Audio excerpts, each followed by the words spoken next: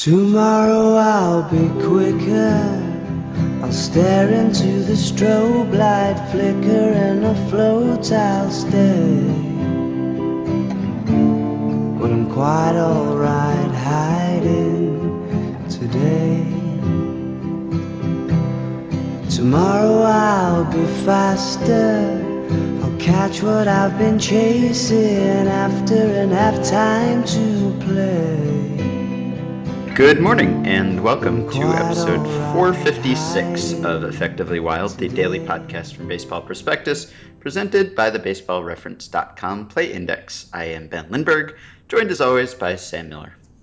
How excited are you to be saying an out of sequence, or I guess out of what? How would you say it?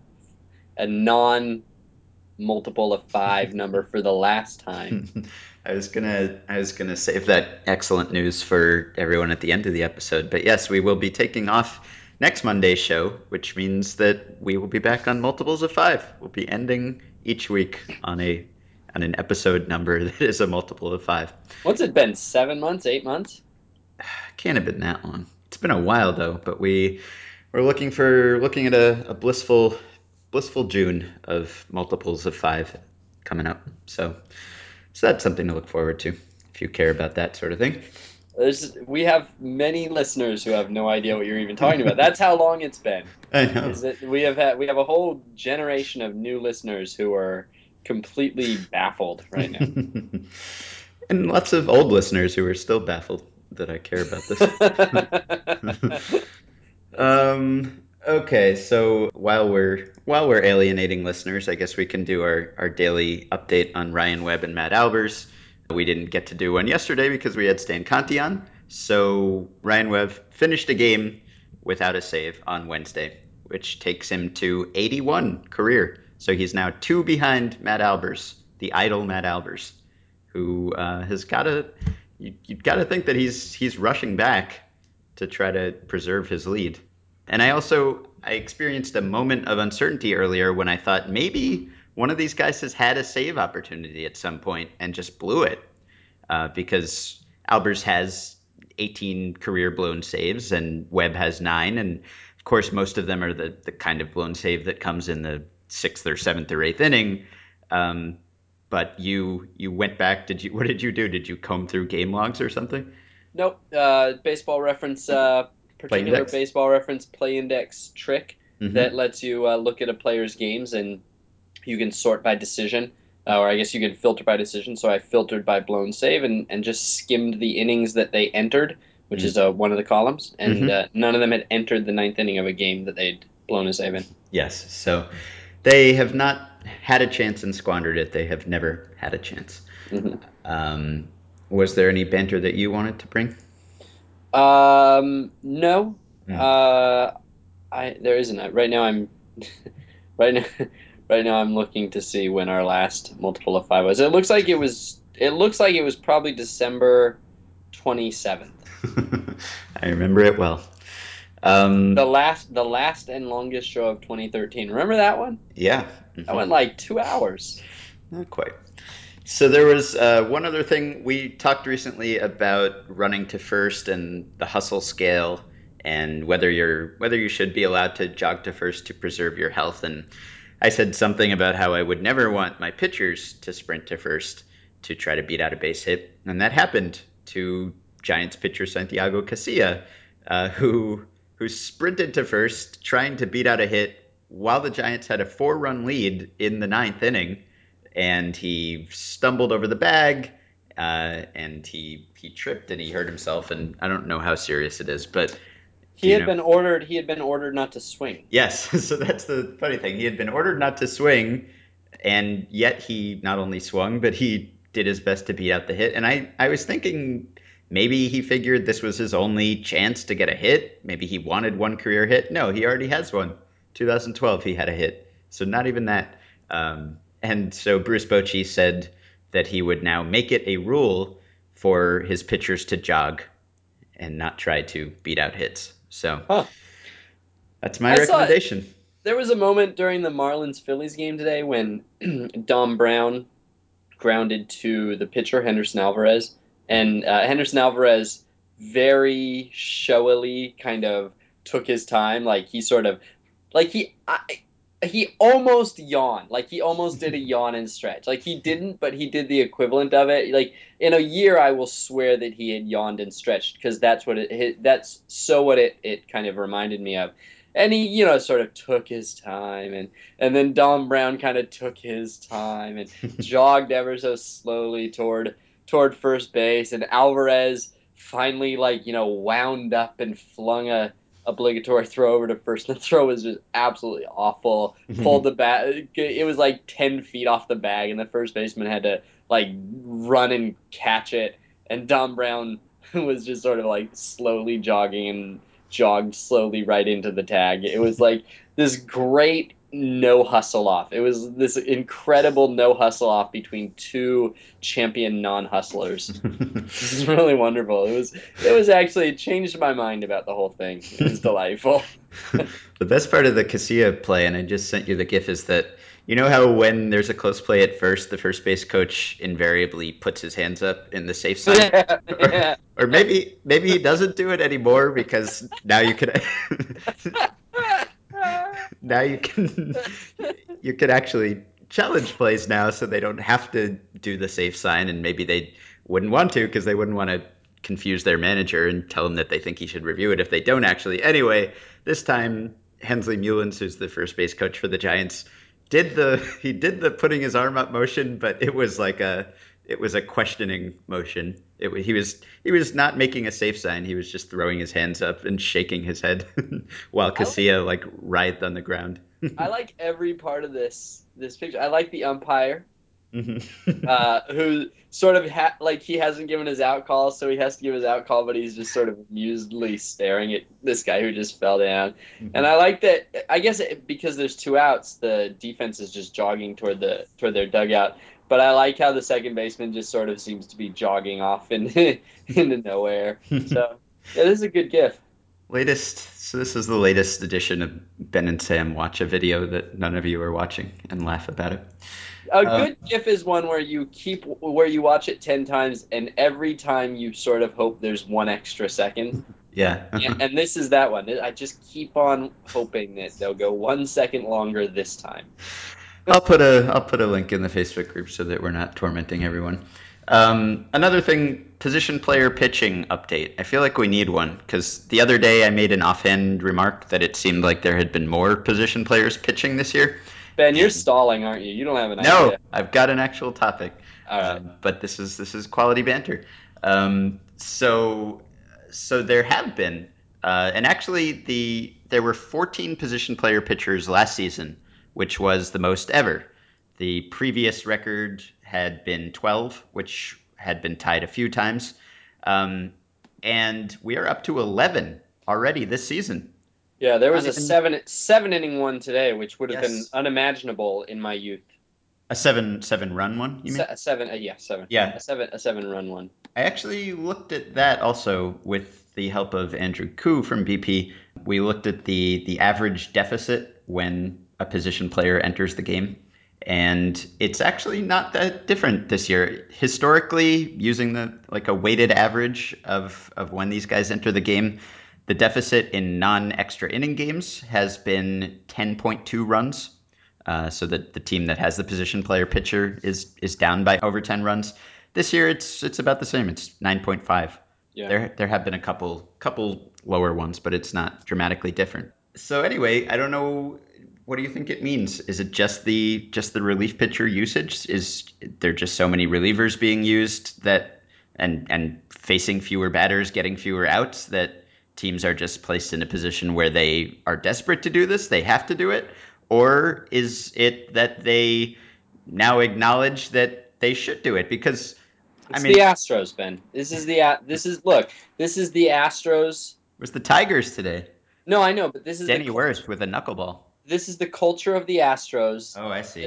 that is slowly being absorbed in different areas. I mean, it's the idea that now all teams are embracing it at some point or another, that there is absolutely no point in expending any resources on a game that you're not going to win or a season that you're not going to win. And that I mean, this is basically saying that you save all of your resources for the moment when it counts, and that the point that the idea of putting on a good show for your fans is irrelevant. Mm-hmm. And that might be I don't have that's fine. These are people whose job is to win games. Mm-hmm. It's also to put on a good show. Mm-hmm. So that's why a lot of people are mad at this. But I think it's the same basic idea. I think there's an idea that like we're all our most efficient machines now. We have to be as efficient as possible, and they don't owe us anything. They are only playing to win, and it doesn't make any sense to expend a single drop of a precious resource on a Mm-hmm. lost cause. And it's true, right? If you somehow calculated the optimal Yeah. usage here, you'd probably use more position player pitchers because Oh yes. whether you're Yeah. down by 7 or 8 or 9 or whatever it is in the ninth inning, your odds of coming back are just, I mean, 1 in 1,000, one in many thousands. So Yeah. you No, might as well. it's true. If you're I mean if you're well, I don't quite know how to phrase this, but yeah, I mean it is true. It is the optimal way to use things. So back in the like 1900s, back when baseball wasn't baseball, back when it was some Mhm. weird thing, Right? uh, they played the Before bottom of before 1980, they played 88. they played the bottom of the ninth no matter what. Did you know Uh-huh. that? No. Yeah, they Mm. actually, even if you had won the game already, they would play the bottom of the ninth. And Hmm. so I just read this book that I liked a lot, and that I might try to write about by Scott Simkus called Outsider Baseball. And this is not where I learned that, but I thought about that fact while I was reading it because it's all about sort of all the outside of the official Major League Baseball during the end of last century, end of the 19th century, and the first half of the 20th century. And it's really interesting because such a huge part of these guys' careers and livelihood was playing games that didn't matter. There were just so many barnstorming tours. Babe Ruth hit like 300 home runs that didn't count in his career because he was just constantly playing these barnstorming tours and putting together his all-star teams to go play you know Negro leaguers or college teams or whatever, and or like the entire Yankees team would play these like for-profit off-season games against some semi-pro team, and it Hmm. was really interesting to think that there was a lot of baseball that was played at a high competition level with a high degree of intensity that did not have anything to do with the World Series. And at this point, we live in a world where all baseball, all professional baseball played in America. Every game only matters in as much as it affects the the parent organization's chances of winning the World Series, and Hmm. nothing else matters. Hmm. And so that's interesting. I mean, to me, that's really interesting that we've gotten to this point where it has gotten sort of more and more serious and more, I guess, more and more lucrative and more professionalized as the game has been around. And so now we're to a point where you basically have an entire industry with like hundreds of teams, yeah, hundreds of teams that every pitch that is thrown in every one of those games exists only to advance the parent organization's chances of winning a World Series at some point. And Hmm. so I think that's why you get Don Kelly or Danny Worth Danny Worth. Danny Worth pitching. I mean, I made a joke about it when it was 9-0 because it was like 9-0 in the third, and just I already would have bet anything that there was going to be a position player pitching in that game. But we forget maybe that it was not long ago that, I mean, in 2006 there were zero position player pitchers. Wow, Not one of them pitched. not one of them. In 2005 there was one. So 2 season span, one position player pitcher. Huh. And in 2008 there were three, or 2003 there was one. So, I mean, it has not been a linear rise. I mean, there were years where there were more in the past 20 years ago, but there have been years up until recently where there just weren't any year. There were very few. And now, I mean, it's useless to do on pace because I don't think we're actually going to finish with 40 something position player pitchers this year. Do you But really not? You don't think so? I don't think so. I Well, mean, you that got would to. just I be mean, such September. A Well, sudden September. change. You got to take out September because there will be none in September because you have expanded rosters. So Mm, if you did a five right, month pace, right. it But I wouldn't mean, shock me. well, it would shock me. In 2012, there were 12, which tied for the most ever. It was the third time there had been 12 in the last, I don't know, since 77 was when we looked. And then in 2013 there were 14, which was a new high, but only by two. So I'd be shocked if it suddenly tripled this year. But this is how it works. One manager sees that this is. I mean, this is the culture. It's a cultural shift. Hmm. I think that if I had to guess what's the difference between 2005 and 2006 and now, I wonder if it might be that it took that long for everybody to forget about Jose Canseco. Like, I think there were a lot of managers a decade Uh-huh. ago who thought it was really risky to let a pitcher do this, position player do this, Maybe it and is. I don't know. maybe it is. It could be that it really is, but Hmm. my guess is that it's not very risky. But Hmm. that there were a lot of managers who thought it was, and it was seen as being somewhat reckless. That it was like putting somebody at risk for kind of like a lark. And now I don't really feel like that's the case at all. You just sort of tell the guy, well, don't overextend yourself. And you very rarely see stars Right. pitching or even good pitchers doing it. But I feel like that was probably always pretty uncommon to see someone of Canseco's caliber at that time yeah, pitching. probably. Um, So but do you think that there will come a point soon where this loses its luster for us? Is its rarity why we care so much about it? If there really are 30, 40 of these in a year, will Twitter actually go crazy every time? I kind of quit like 3 weeks ago. I quit caring. Uh-huh. So I guess so. I mean, if I'm very quick to quit caring about something. I mean, I am the first person to quit caring about things that we should still care about. So I'm the canary in the coal mine, though, right? If Hmm. I've quit caring, then yeah, everybody else will quit caring soon enough.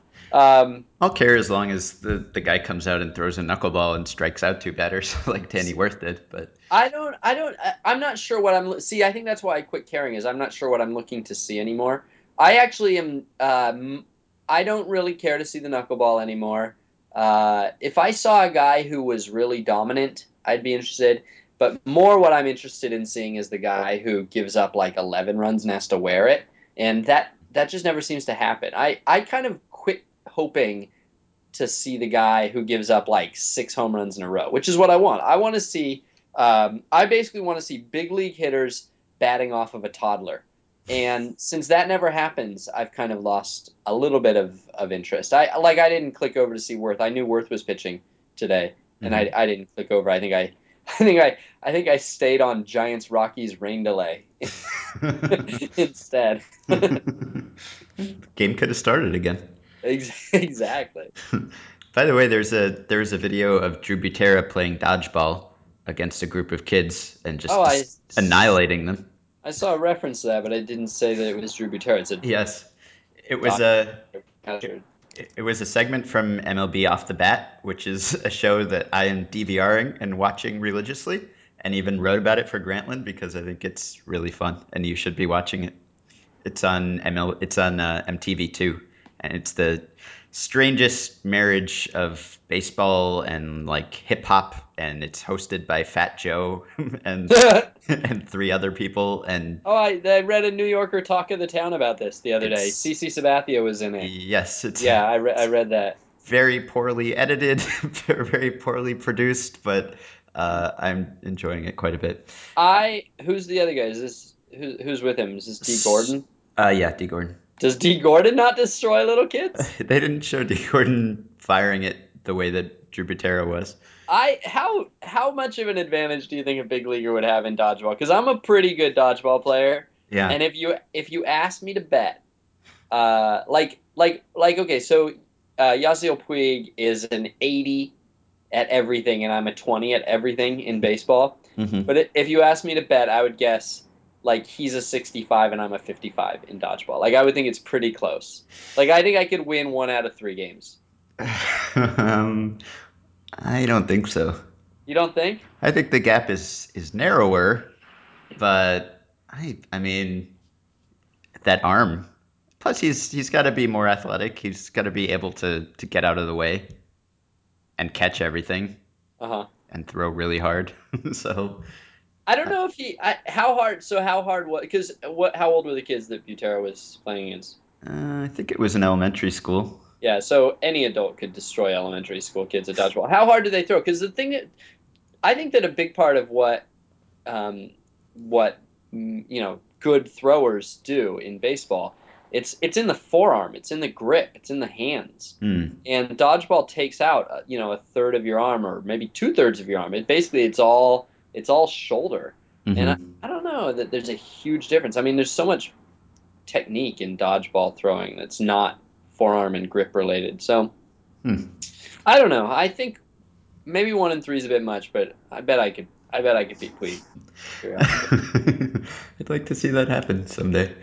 Okay. Oh, by the way, Sean Foreman from Baseball Reference, a man with his finger on the pulse, has added an option to the play index now in the pitching game finder where you can now search for position player pitcher games. There's a new checkbox that says typically a position player, and you can check that to find pitching games by position players. So Uh-huh. base Good stuff. play index gets even better.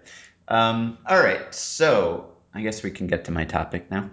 The topic that I want to talk about was inspired by the Prince Fielder injury. So the latest of many injuries for the Rangers this year. Prince Fielder is having season-ending surgery to fix a herniated disc or cervical something or other. Um, Cervical?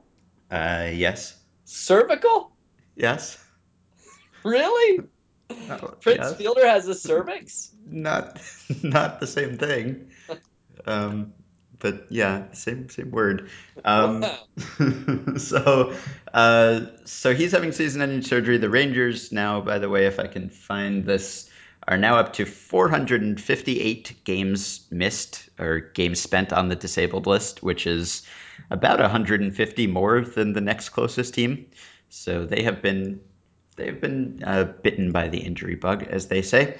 So the thing with Fielder that caught my attention is that this is not necessarily a new injury. It maybe has gotten worse, but it's something that bothered him last season. So he informed the Rangers about this injury. I guess it was last week, and he said it was just some stiffness in his neck, and they gave him a shot, and they at first didn't think it would be that bad. But during that conversation, he told them that the stiffness had bothered him some during the 2013 season, but that he hadn't told anyone. And Ron Washington or John Daniels said that they figured that this was probably responsible for his decline in power last year, his decline in power this year, and so now he has disclosed it, but it's reached the point where he has to have season-ending surgery, and this is the third injury in recent days where this has sort of been the pattern, the player divulging something that he had not told the team about. Jose Fernandez had a similar situation where he said he felt a pinch in the start before his final start. He didn't tell anyone about it. If I can find the comments here in the million tabs that I have open here, he said he felt sore. He felt a little pinch. He did say that pitchers feel things all the time when they throw hard pitches. Um, but he went into pitch knowing he wasn't 100%. He said, I still did it. To me, in my mind, I said, I can't do this to my team. We're still in first place. I'm 100% out for my team. I can't let them down right now. And he said, I was trying not to let anybody see that I was in a little pain. I was trying to pitch with it without letting anyone know, not even Jared Saltalamacchia. And then he says that it's tough that it happened. Nobody can take it back. It's nobody's fault. Sad, but I don't blame nobody. If I blame anybody, I blame myself. And he said he has no regrets. It was his call. Probably wasn't the smartest thing, but this is my team, and I give my life to my team. And he says, hopefully, I'm going to learn from it. So that's the second case, and then Felix Dubront had a similar case. He had some sort of shoulder injury before he started a game for the Red Sox. He said he bumped into a car door, which sounds a little bit like a Jeff Kent injury, but that was his explanation of what happened. He said it was a weird feeling. he still went out and pitched, and he experienced discomfort, and he began to show diminished velocity.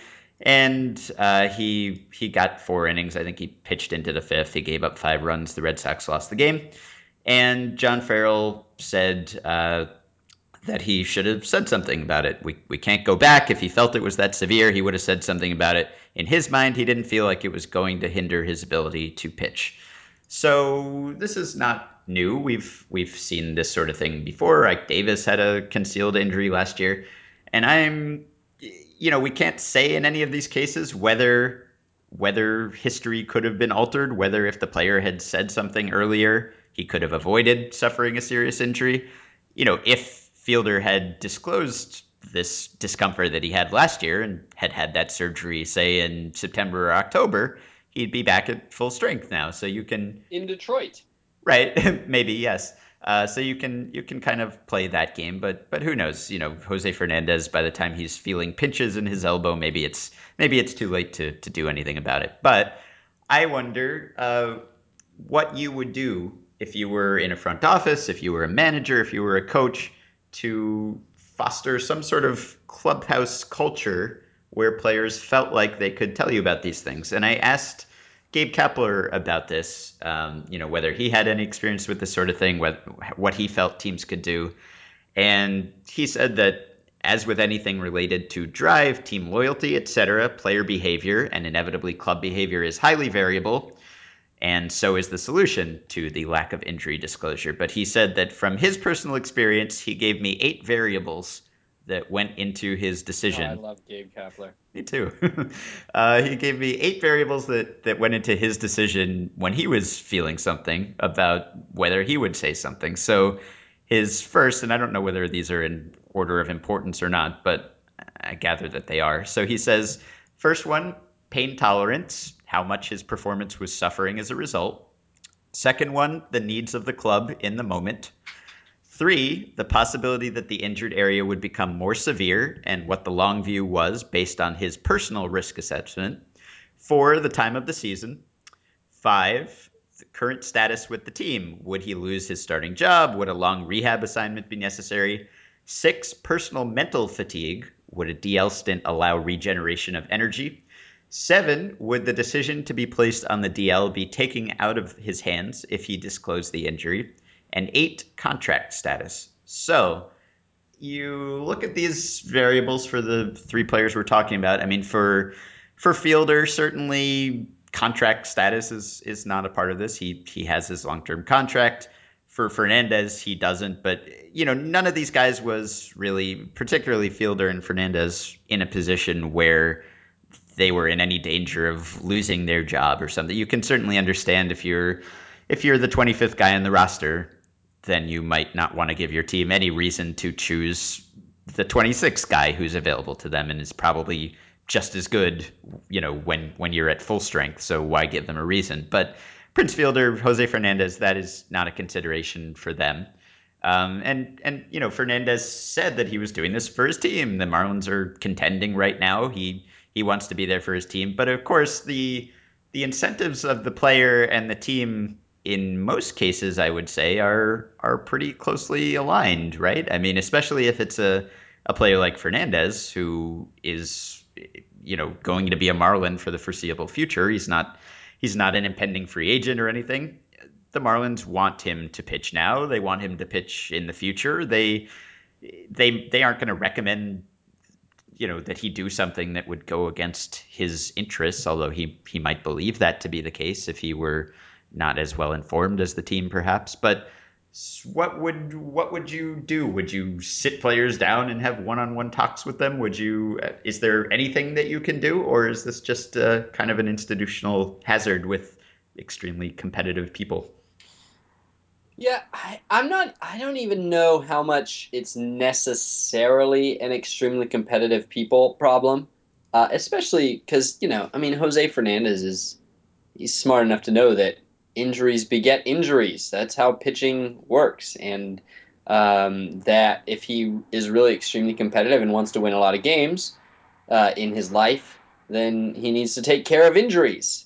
Like Apparently this. not, though, It's right? I it's mean, like apparently well, he is not. no, I'm gonna. I mean, I'm gonna I'm going to keep talking, but Okay. and maybe I'll say something. But it first off, it is really interesting because um, you hear a lot about this in football because in football nobody's contracts are guaranteed. Yeah. And so if you bow out with a knee injury, they just let you go. And Right. so people just play through it. Um, and I guess the fact that you've named three in the last week doesn't mean that this is comparable to football necessarily. I don't know how many of these there are in football. Maybe every single player is playing through the equivalent of Felix Dubron's injury. But it's interesting because, like you said, there's no personal incentive for these guys to lie. I mean, like the most obvious answer to this question of how do you make players take care of themselves in the long term instead of just being focused on the short term is, well, give them guaranteed contracts. And there's only one person in the world with more guaranteed contracts than Prince Fielder. Right. So that's apparently not the answer. I think the thing about it is that you hear these guys say all the time, and particularly pitchers, but everybody, they're playing with some discomfort every day. They're Right. playing with something that is painful or something that is uncomfortable or something that is less than optimal. Mhm. And I just think they don't know necessarily how to tell the difference Mhm. between one of those suboptimal situations and another, and they don't Yeah. know how to identify. And so it's basically like not being able to tell the difference between a 1 day toothache and needing a root canal. If you need a Mhm. root canal, there's just no point ignoring it. It's not like it's going to go away. You need to get a root canal, and if you don't get that root canal, it's just going to get worse. But Mhm. everybody's had toothaches that went away, that weren't root canals, that weren't even cavities. Yeah. And so I just don't know that these guys, like, it seems to me that the problem might just be that the human body playing under a certain level of strain every day is just going to kind of always um, have a kind of degree of uncertainty about what is natural and what Mhm. is a problem. And I don't know that these guys are able to self-diagnose. I guess if I were to think about a solution, it would really be trying to figure out a way to teach them how to self-diagnose so that they know when a pinch is more than the other pinches. Mm. I mean, I would try to convince them not to even try to self-diagnose because the thing with the with going to the dentist, I mean, I understand it. For most people, going to the doctor is a pain. You have to take time off from work and you have to schedule things and you have to wait in the waiting room and it costs money and maybe you don't have health insurance and it's a mess. There's a lot of disincentive not to do it. If you are a player, you have free healthcare. You have trainers whose job it is to tend to your every need. You can walk down the hall and say, "This hurts. Is that bad? Does this mean anything?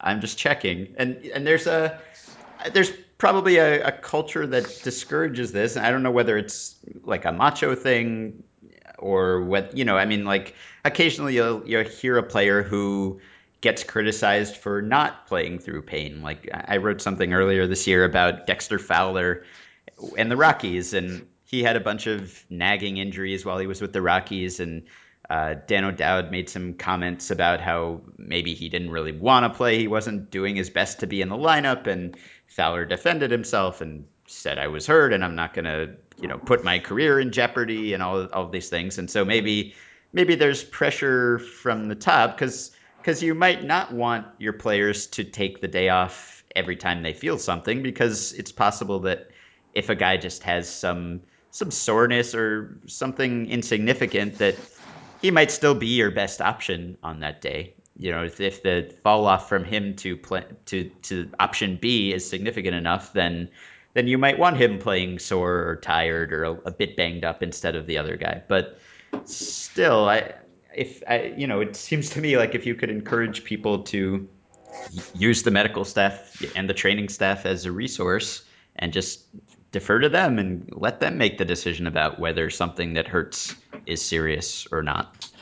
I don't know that I agree with you. I think that I mean, I think this goes to the fact that, well, okay, so if we start with the presumption that everybody has got something uncomfortable every day Mm-hmm. and that most players are not injured most days, Right. then what you're essentially setting up is a system for an enormous number of false positives. And Yeah. then you've got a system that is strained to keep up with everybody, that doesn't quite know how to necessarily find the real positives. I mean, this is like I mean, there's a downside to going into a trainer every day with a non-injury and making him spend time on you, especially if the trainer is prone to be cautious, and every time you go in there with a something that turns out to be a nothing, it costs you a day of play. Mm-hmm. So I don't actually know that that's necessarily true. This to me seems like the sort of thing where false positives could be really costly, and that you want to have something in place to keep false positives from overwhelming your staff. Well, have a bigger staff. You could hire 5 trainers for what Prince Fielder makes in a week. You Um, could, but Prince Field, look, hey, Prince Fielder was gonna get hurt anyway. And if you're the Tigers, this worked out perfectly. for you, yes, for him it did.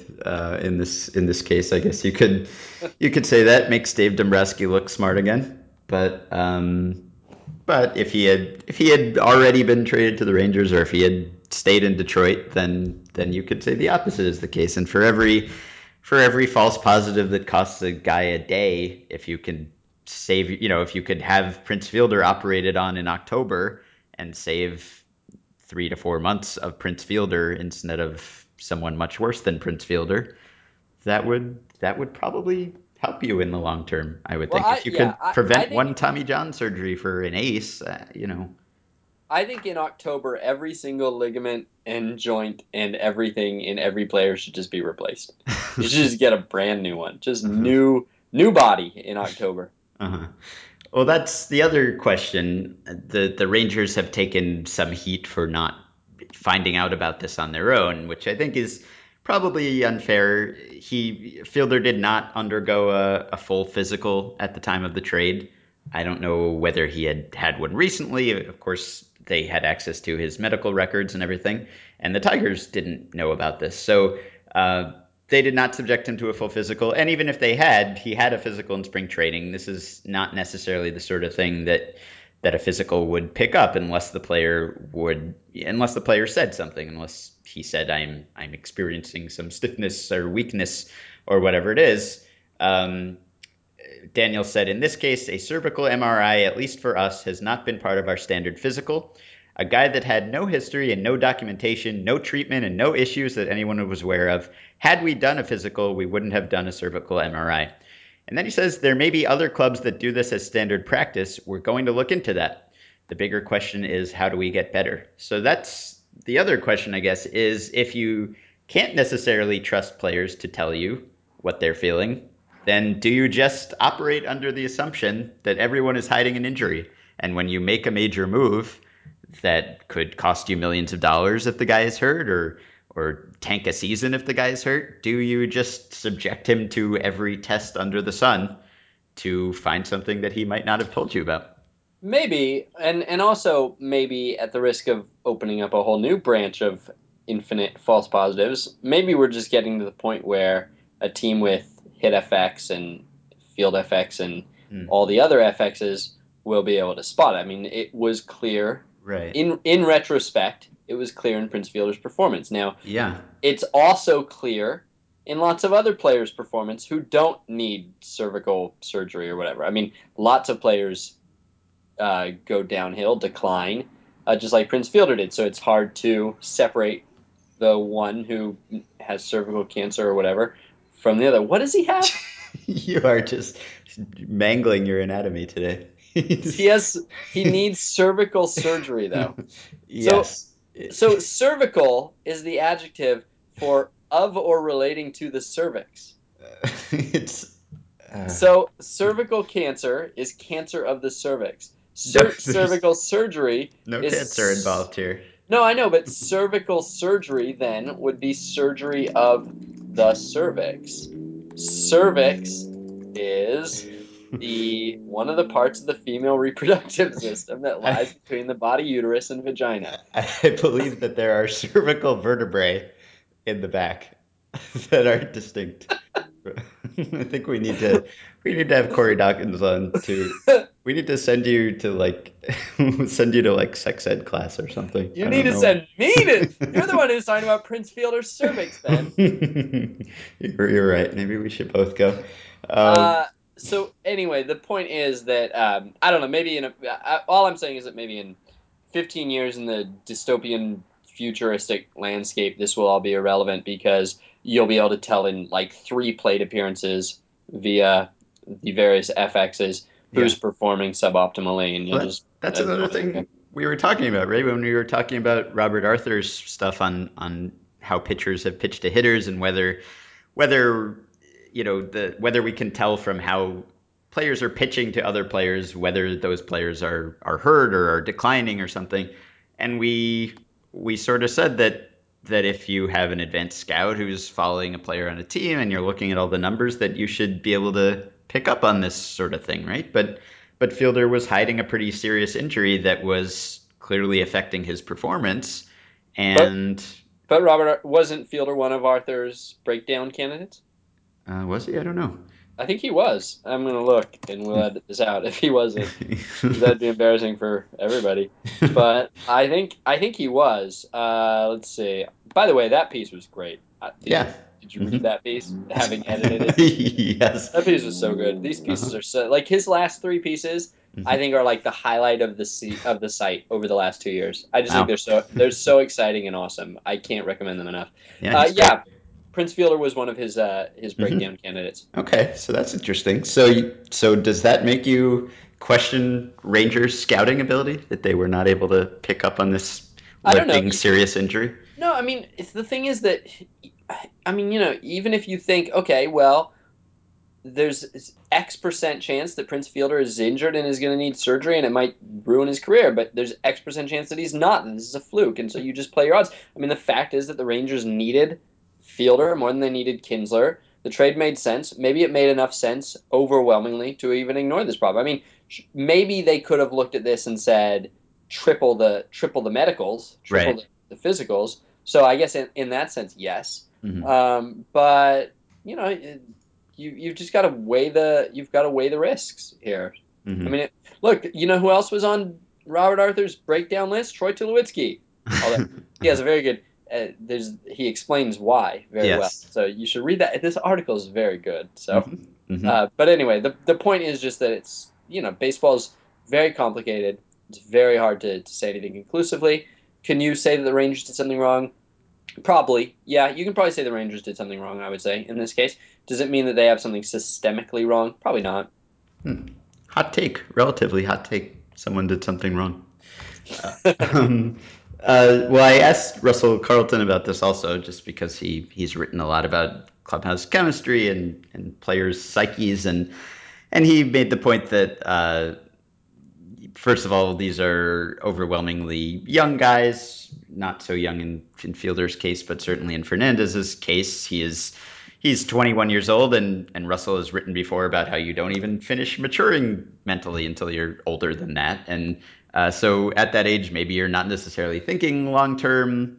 And he made the macho pride point. You don't want to be the guy who's seen heading into the trainer's room every time he feels a twinge, because you get a reputation as not tough enough. So Russell said that you'd have to sell it as you are doing this for the team, right? You'd have to turn it on its head, sort of. Fernandez said that he didn't say anything about the injury because he wanted to help his team. He wanted to keep pitching. So you'd have to somehow convey the message that that is the opposite of helping a team, that the best way that you could help the team is by disclosing whatever pain you are feeling so that you can continue to pitch. I don't know everything. I don't know what's going on in these guys' brains, but I have to just say, to me, this sounds like an answer that you give because it sounds good, but I don't really buy it. I think that guys go into the trainer's room all the time for whatever reason. I mean, everybody knows that being gone for 3 months is bad for the team. My guess is that this is not actually part of their calculus. If they feel like there's a problem and they feel like something needs to be taken care of, they go. I mean, look, half the league's on the DL right now. How did those guys all end up on the DL? They went to the trainer. Right, right.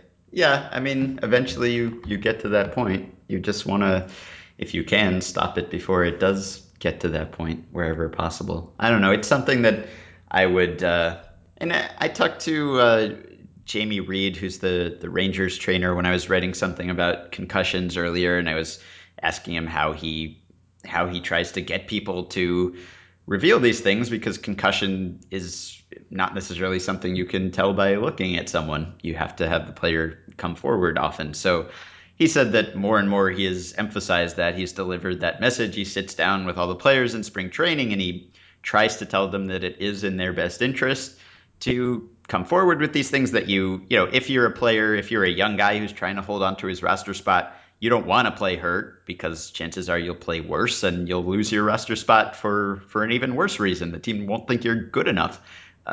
So there's that. And so he said that he tries to drive home that message, and I feel like I would probably make that a constant refrain if I were a manager, or if I were a trainer. I would just tell everyone, no shame in false positives, no shame in complaining about something that isn't serious. If we can save one thing that is serious, then it's worth it. So um, Cliff Lee, by the way, is another guy who was pitching for 3 weeks through pain in his elbow before he just recently hit the DL. I don't know whether he disclosed it or not. That wasn't clear to me. But obviously, something that happens all the time doesn't necessarily turn into anything more serious, but occasionally it does. So it seems like something worth devoting some thought and resources to. All right, so that is that. Please support our sponsor, Baseball Reference. Go to baseballreference.com. Use the coupon code BP to get the discounted price of $30 on a 1-year subscription to the Play Index.